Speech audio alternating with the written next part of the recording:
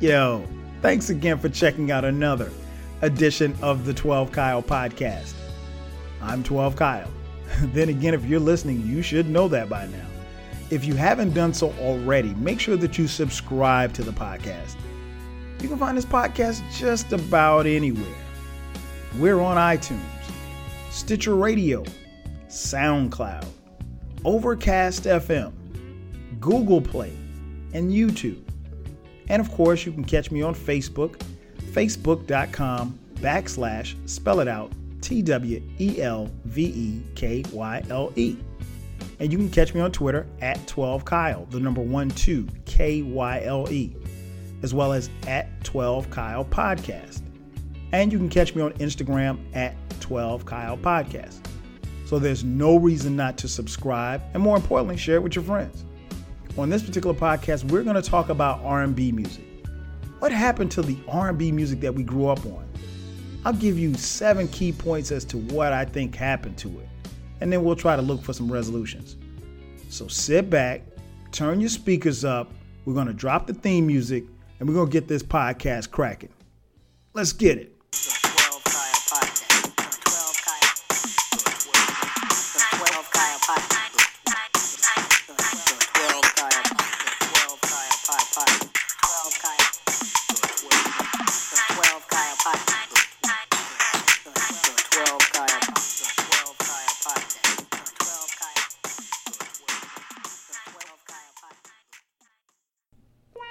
Welcome back to the podcast.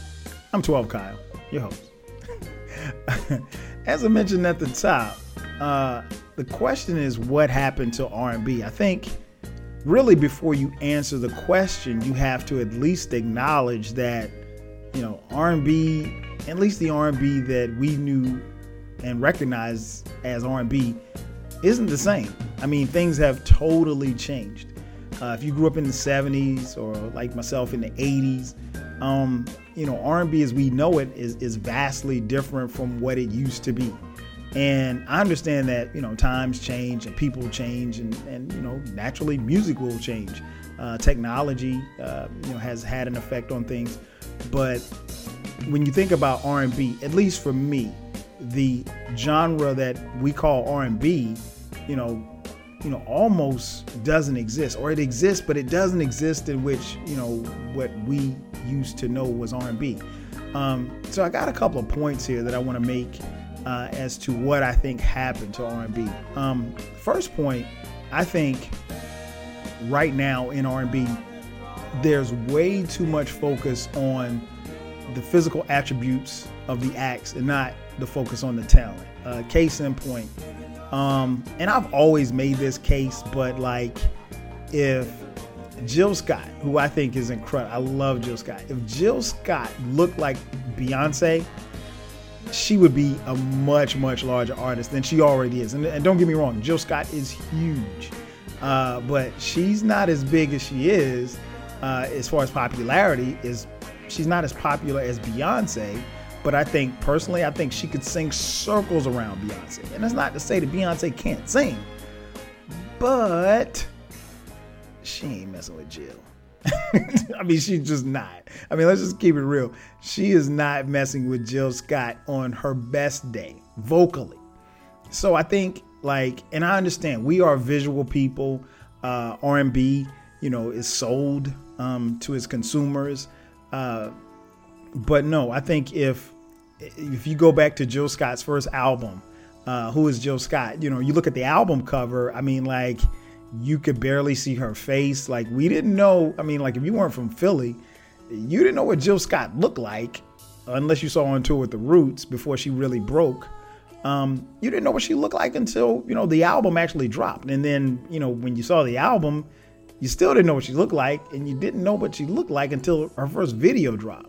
And again, it's not to take anything away from Beyonce, but I think right now, when I look at R&B singers, let's use Ciara for an example. I think there's a huge segment of the population, men included, that, what they notice first about Ciara is how she looks. and they don't necessarily care about how she actually sounds. And that's not to say that Ciara isn't talented, because she is talented. She can dance. You know, her singing, it's okay. You know, I've heard her live. She's all right, I guess. I heard more tracks than I heard her. But that being said, I think the record industry has made it such, and then, it's permeated to the people that, the focus should be on how an artist looks. And don't get me wrong.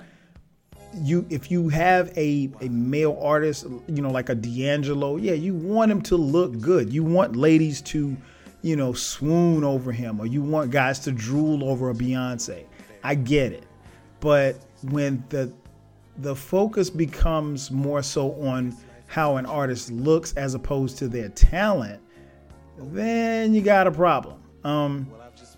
I don't think that you can necessarily push R&B artists out there just based on their looks without really exploring the kind of talent that they have.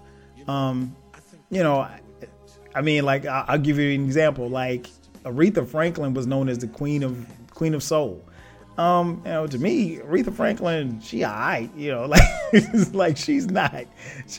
And in her day, I guess she probably was a dime piece.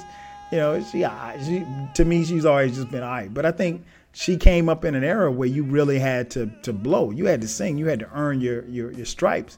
The record label wasn't necessarily pushing you out there because you were pretty.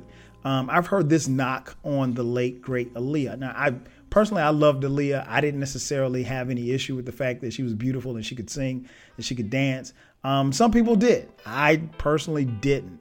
But I think the focus really has been in R&B music in particular, really about how the artists look, whether it be a girl group or a boy band or whatever you want to call it. They're looking for eye candy. And they're looking for a certain look, and I get it. Yeah, we all want our artists to look like, TLC, if you will. But at the same time, if you don't have the talent to match it, then it doesn't really matter how good they look. You know what I'm saying? Because the looks are only going to take you but so far. And I think far too long, particularly this trend, I would guess started maybe somewhere in the late 80s, early 90s. It really became about how you looked. And, as superficial as that sounds, after a while, especially with the advent of the internet and, social media now, if you're really caught on how an artist looks and you're not really interested in the talent that they have, then you can go follow them on social media. You can follow them on Instagram and look at their pictures and never buy their music because you're only compelled to look at them. And I blame the label for that. I blame R&B labels for that. And subsequently, I think, that has suffered. That has made it suffer. The genre suffer because there's been too much focus on the physical attributes and not enough focus on the actual talent of the acts in R&B. The second thing that I think over a period of time, R&B music, much like other genres, but R&B in particular, it has become, driven by the producers. And its focus has turned from the artist to the producer. Now, don't get me wrong. There were years back in the day when Quincy Jones and Gamble and Huff and Jimmy Jam and Terry Lewis, L.A. Reid and Babyface, Teddy Riley, when those names reigned supreme in R&B. And I think part of the problem is that when we moved from the 80s into the 90s, R&B, the focus went from the artist to about who's producing the album, and let's say if you had New Edition coming out with an album, New Edition might say, okay, well, we got to get Jimmy Jam and Terry Lewis. Do you see what he just did with Janet Jackson's album on the Control album? And then, okay, so New Edition goes and gets Jam and Lewis. And then you might have, let's say, Troop. They may say, okay, well, we want to be like New Edition. We're going to go get Jimmy Jam and Terry Lewis too. And then you might have another group that goes and gets Jimmy Jam and Terry Lewis. Let's say Color Me Bad goes and gets Jimmy Jam and Terry Lewis. Then all of a sudden, and Jimmy Jam and Terry Lewis have their own sound. All of a sudden, you may have three separate groups. which should be producing 3 separate albums that sound relatively the same. And that's a problem for R&B. And I think labels really pushed the envelope as far as saying, okay, well, we want you to get this producer or that producer. And don't get me wrong, everybody can't rock with a Quincy Jones. Everybody can't rock with a L.A. Reid or Babyface. But at the same time, when you want to, when the labels are pushing artists to work with the end producer at the time, or the hot producer at the time, what ends up happening is everybody subsequently after that, a lot of the albums sound the same or the songs sound the same because these producers have their own signature sound. And then it gets to a point where you may have 3 or 4 albums that drop and everybody sounds the same. I mean, everybody sounds the same. And when everybody sounds the same, that's not good for R&B. I mean, it's not good for the genre. It's not good for the direction of where music is going. One of the beauties of, the 80s and the 90s and even the 70s and the 60s is that the sound that you heard, particularly from R&B acts, like nobody sounded the same. Earth, Wind & Fire didn't sound like the Gap Band. The Gap Band didn't sound like Confunction. Confunction didn't sound like the Commodores. Lionel Richie didn't sound like Marvin Gaye. Marvin Gaye didn't sound like Luther Vandross. On and on and on down the line. But what happens is when you decide to make all of the producers or just a handful of producers create the bulk of what you call R&B, then you're going to have similar sounds. And then the listening public, after a while, if they get tired of that sound, they get tired of the music. And I think that is a part of what happened to R&B. Tell you what, let's take a quick commercial. Sit tight. We're going to hear from my man Chris Rock. And on the other side, I'll give you a couple more points as to what happened to R&B. We'll be back in a second. Yo, man, R&B sucks. I mean, there's a couple of people that can flow, but for the most part, the genre sucks. Just a bunch of people singing over rap beats. Get a whole rap record, sing over it. And then everybody talk about their label this, label that. Hey, Smokey Robinson wasn't singing about Motown. The Isley Brothers wasn't going T-neck in the motherfucking house. The Jacksons wasn't singing about Epic because nobody gave a fuck. Chris Rock is stupid. Yo, welcome back. It's your host, 12 Kyle. This is the 12 Kyle podcast. We're talking about what happened to R&B. As I mentioned before the break, I gave you 2 points. Here's point 3. I think there's just way too much talk about sex and not enough talk about love. Now, I say that with a caveat. I mean, don't get me wrong. I love sex just like everybody else. I mean, but I guess, part of the issue is like I don't want to say every, but the majority of R&B songs, if you listen to them today, there's no romance in it. It's just about sex. And again, I'm not knocking you talking about sex or singing about sex. One of the all-time great songs in R&B history was Sexual Healing by Marvin Gaye. That was the jam. And you know what? It still jams. It still knocks to this day. And Marvin crushed it. Anytime he sang it on stage, he crushed it. And he was very sexual. But if you look at the lyrics and listen to the actual sounds and the actual song, it really is about the anticipation of it. Not, what I'm going to do to you. He didn't say I was going to smack it up, flip it, and bang it out. He didn't say any of that. He just said, like, look, this is what I need. I need sexual healing. If you get that feeling, whatever the case is. And I think, I'll give you an example. Like, it's no knock on Usher, Trey Songz, Chris Brown.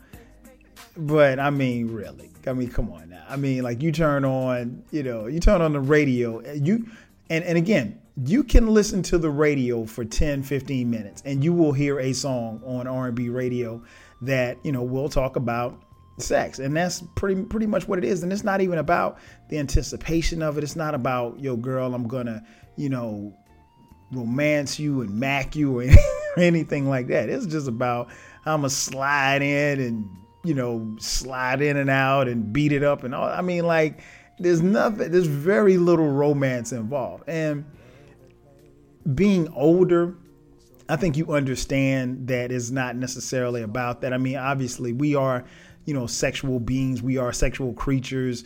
We all are freaks. My motto, we all are freaks. Some more freakier than others. With that being said, I think you still want to, speak on the romance aspect of it, the aspect of, telling a woman or a man for that matter, how you feel and how they make you feel. I remember back in the day, I would throw on the old Larry Graham. I throw on the old Larry Graham and sing to my then girlfriend, now my wife. Because that was the jam. And so like when you hear that song, like it still brings back, at least for me, it still brings back memories of, serenading her, if you will. But that song talked about love.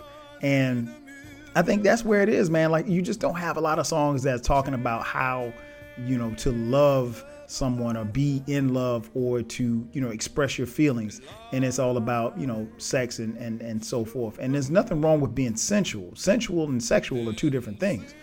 I think the thing is that the music of the 60s, 70s, and 80s, I think R&B in particular, it talked about, when it talked about sex, it talked about more or less the anticipation of it, the romance that was displayed, the courtship, if you will, macking, if you will, whatever you want to call it, that's what it was. So it really was, it really left out the details of it, and it left a lot to the listener's interpretation, if you will. It's almost like reading a book and you don't necessarily, or watching a movie, you don't necessarily show the sex, but you know that it's inferred and that it happened. And I think that's where music was and R&B was at the time. Back in the day, that's where it was, and now it's just someplace different. And I think it's, like I said, I think it's just, the sex aspect of it is really, really overblown and it's oversexed, if you will. The lyrics are, I mean, like there's probably not a lot of R&B music that the average parent would want to sit and listen with their teenage child in the car on the radio, or grandparent for that matter. You hear so much and then you kind of, blush, if you will, and be embarrassed by what's being played on the radio. And, it's overt. And I think if it could go back to being subtle, now don't get me wrong, there were very sexual songs in the 70s and 80s. I don't want anybody listening to this podcast to think otherwise, because there were.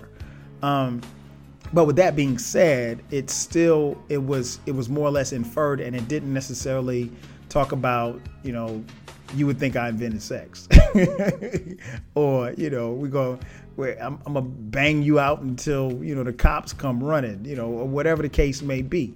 So it was more clever, it was more disguised, it wasn't as explicit as it is now, and I guess that's where I'm going.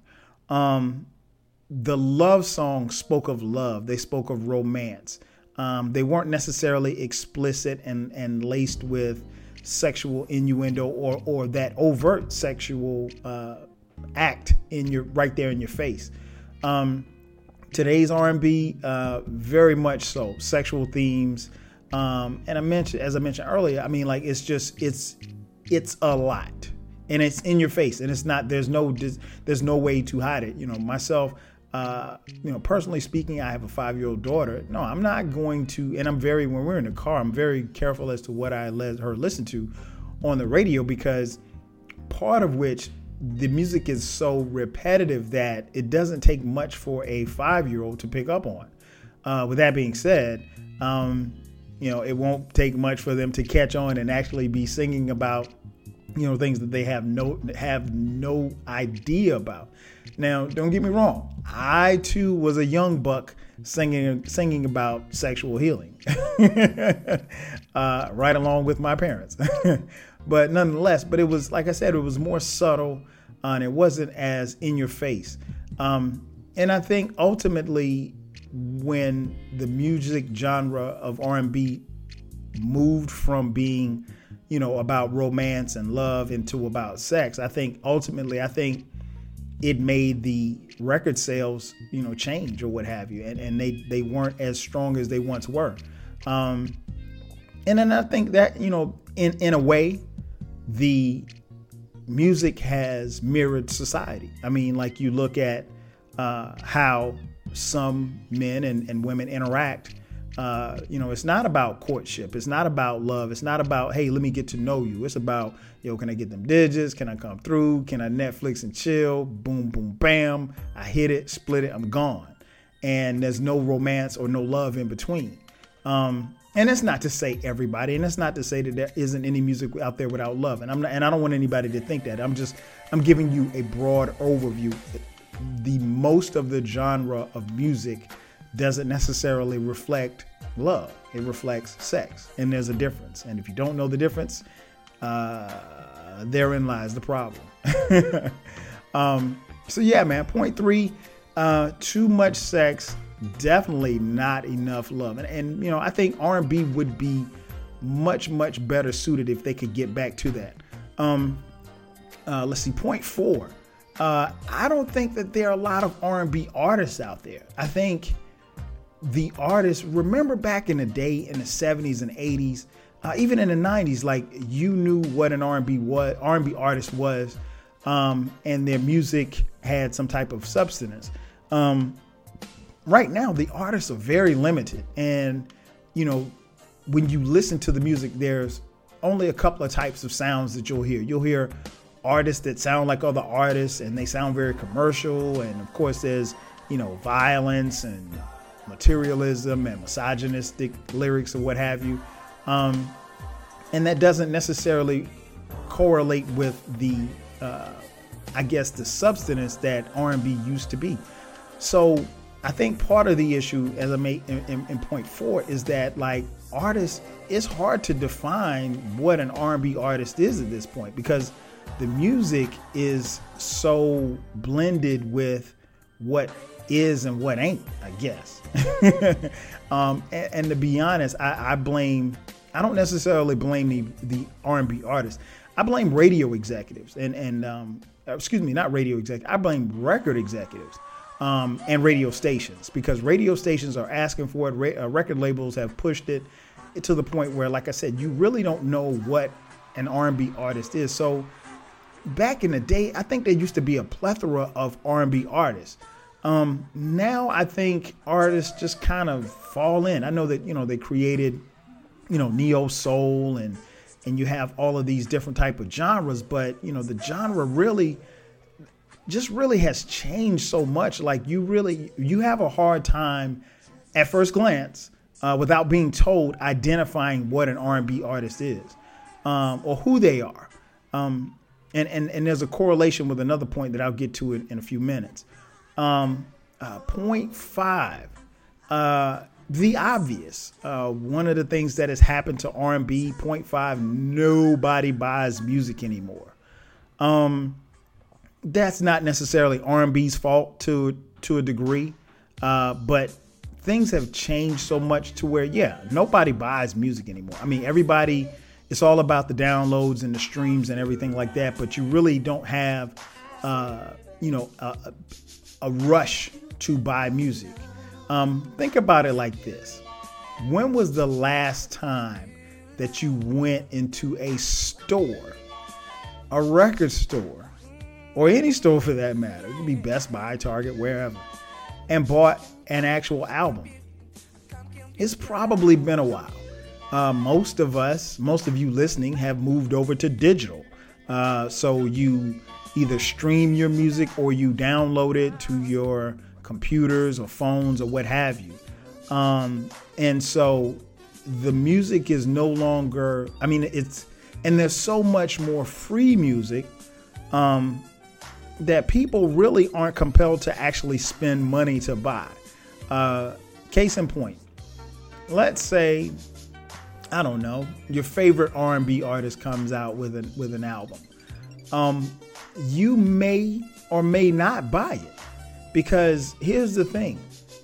You probably more often than not can get it for free. With in the early to mid 90s when they had these file sharing ventures, obviously that killed the internet, and the internet really became the death of music sales. Because people were in the position of, well, hey, why pay for music when I can get it for free? And R&B suffered in that aspect.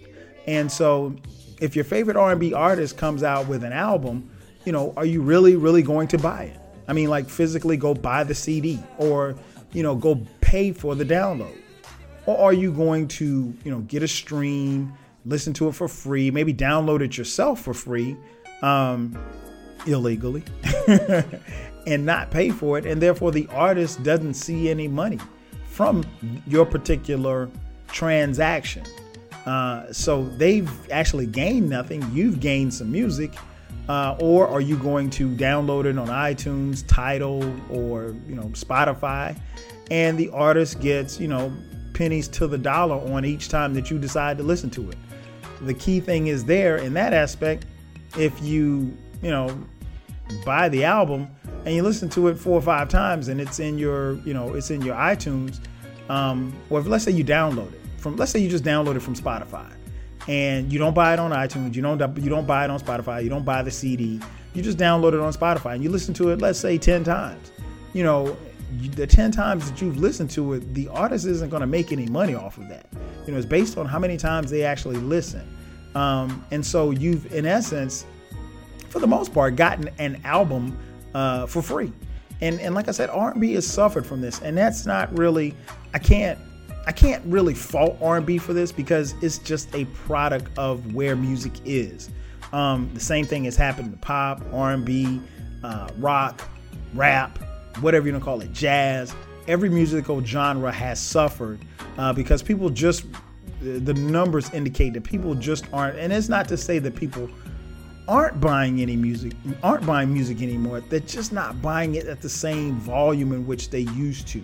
I mean, if Stevie Wonder could drop an album tomorrow, it's not going platinum. I mean, it's just not. That's just where it is. And you have a huge segment of the population that won't listen to it. You have another huge segment of the population that will listen to it but won't buy it. They'll stream it somewhere. They'll get it for free, and they're just not going to pay for it. And ultimately, the artist suffers. And when the artist suffers, the genre suffers. And when the genre suffers, you end up having record labels saying, well, hey, what's the best way or the quickest way we can make money without having to invest anything into the money, into the music, or into the artists themselves? And that's another thing. Just to piggyback on that, like, there was a time in R&B where your record labels, really, really preached and practiced longevity. They wanted artists to come and be on their label forever. Motown comes to mind. They wanted artists to be there forever and to make their career on their particular record label. Well, times have changed. The internet and technology has changed a lot of stuff. And so, no, you don't get artists on labels making 10, 15 albums, because most R&B artists won't be around that long for that matter. But after they've done their first album or two, if there's a third album, they may try to go independent, or they may try to, leak things and just make whatever money that they can off the album sales. So again, point 5, nobody's buying music anymore. So that has really, really changed the game. The internet has changed the game. And ultimately, R&B has suffered. And to be honest, I really don't know if and when, or if they ever will, bring it back. I'll tell you what, let's take another quick commercial. We're going to hear from a man, Eclectic. He had a theory on how or why R&B fell off. We'll hear from E, and then I'll come back with the last 2 points, and we'll wrap up the podcast. Hang on a second. We'll be back in a second. Did Mary J. Blige kill R&B? Of course she killed R&B. Well, she had a hand in it with Puff. Puff was the accomplice. The 411 album basically killed R&B. Gave it the slow death, that and soul music. When I was little, we had the music genres in the urban market. We had soul, and R&B and pop and jazz and funk. They even had hip hop.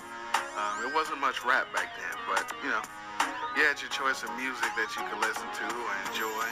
And after the 411 drop, Yo Limit, the choices was gone. You either listen to today's music, which is whatever's on the radio, or you listen to older music, the shit that's not on the radio.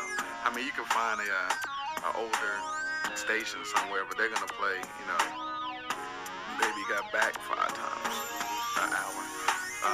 Puff and Mary, they changed music forever with that album. As soon as Top Billin' was under the Real Love track, that was it. People just jumped on it and said, we're gonna do that. So after that, everybody had a hip hop track or a rapper on their music, and it was the same. And just like that, we are back. Once again, it's your boy 12 Kyle on the 12 Kyle podcast, talking about what happened to R&B. Yo, man, shout out my homie Eclectic. That was an excerpt from a podcast that Eclectic and I did. It was about 4 years ago, talking about whether or not Mary J. Blige killed R&B. Obviously, she didn't. Now, Eclectic will tell you something different, but I don't think she did. But I will say this much. He makes a great point. When we started to hear, R&B music over these hip hop beats, the game sort of kind of turned in a different direction, which brings me to my point 6. Hip hop and R&B are pretty much the same genre. There was a point in time where hip hop and R&B were two different genres, and they were very independent of each other. Nowadays, you can't listen to R&B track without somebody rapping over it. You can't listen to a hip hop track with somebody singing over it. And almost every R&B track has some type of rap verse, and rappers have gone out of their way to incorporate singing into their, a singer over their hook. Or even worse, you could what I call Drake it and let just Drake sing the hooks. Not a fan of Drake, by the way. Nonetheless, so point 6, man, R&B and hip hop are all the same. I mean, it's not the same, but it pretty much is the same. I mean, God forbid, we have hip hop and R&B stations, radio stations. I mean, and that's how they advertise themselves, as hip hop and R&B, or R&B and hip hop stations, whatever you want to call it.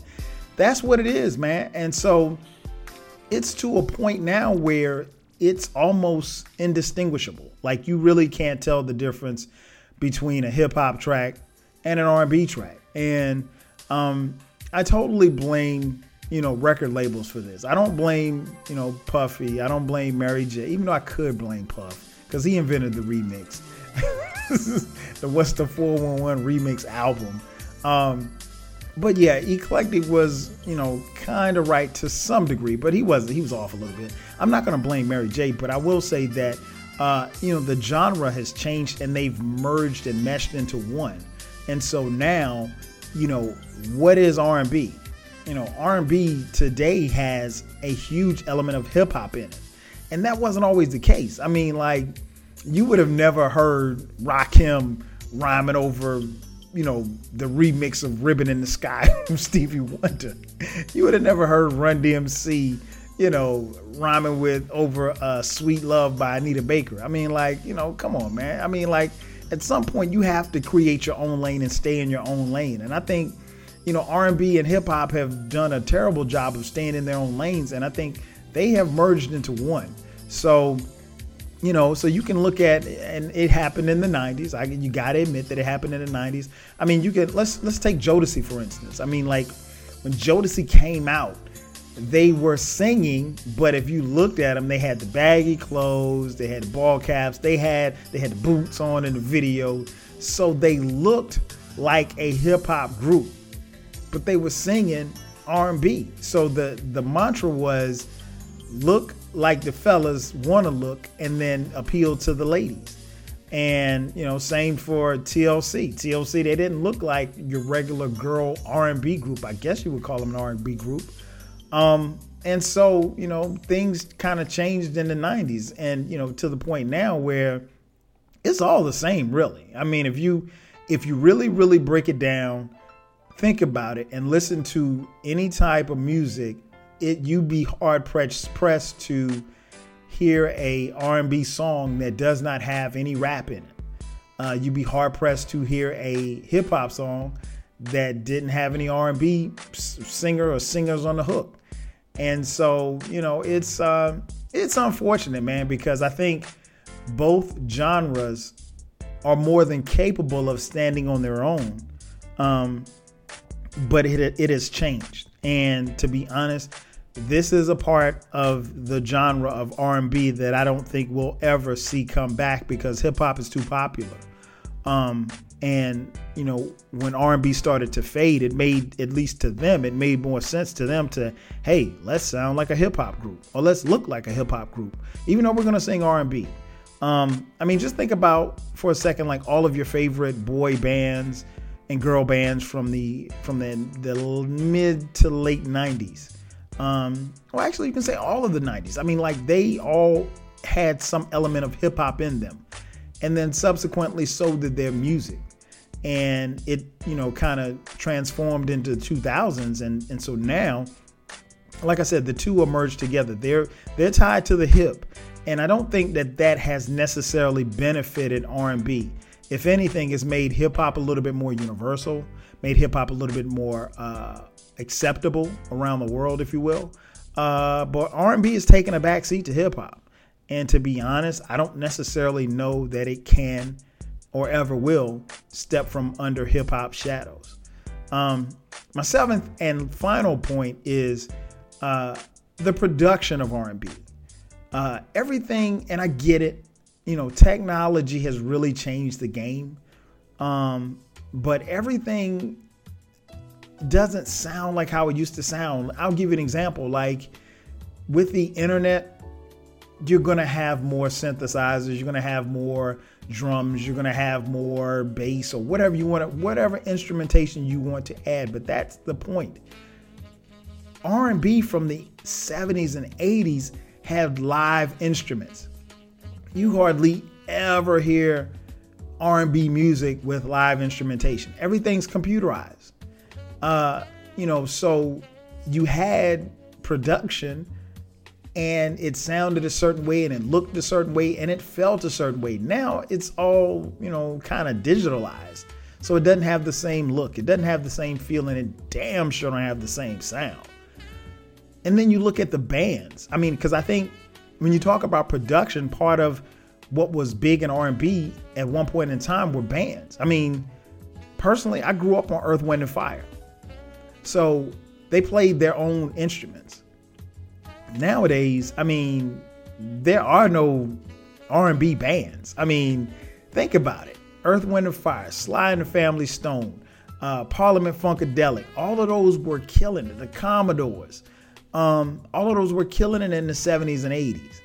What's the last R&B band? What, Mint Condition maybe? That's probably about it. If there are any R&B bands out there, please hit me up in the comment section or tweet me at 12Kyle. I don't know of any. I don't know of a lot of them. I'll put it like that. And if they are a band, what's their sound? Is it digitalized, or are they playing with live instrumentation? And trust me, that makes a huge difference in how your music actually sounds. That's one of the great things about listening to Earth, Wind & Fire. You can hear the instrumentation. You don't get the same, nowadays. You just don't. And so I think the overall computerized production sound of R&B has changed. And, it's what has changed R&B. So R&B don't even sound like R&B because you don't even have live instrumentation to make it sound like R&B. Everything now is digitalized. And, when you look at the fact that more pop artists are using live instrumentation than R&B artists, that's a problem. And then so there are more pop bands than there are R&B bands, because R&B bands have virtually disappeared from mainstream music. How can you call yourself R&B when you don't even have bands? It's crazy to me. So in essence, man, these are some of the things that's wrong with R&B. Is it still a great music genre? Of course it is. Are there still great artists out there? Of course there are. It's just not the same. And in a great way, that's really, really sad. And I'm not speaking necessarily from a nostalgia perspective. I'm just saying, like, the music just ain't what it used to be. And unfortunately, I don't know that we can ever get that back. The only way you can get it back, just press play. Thanks again for checking out another edition of the 12 Kyle podcast. I'm your man, 12 Kyle. I'll catch you guys next time. 5,000.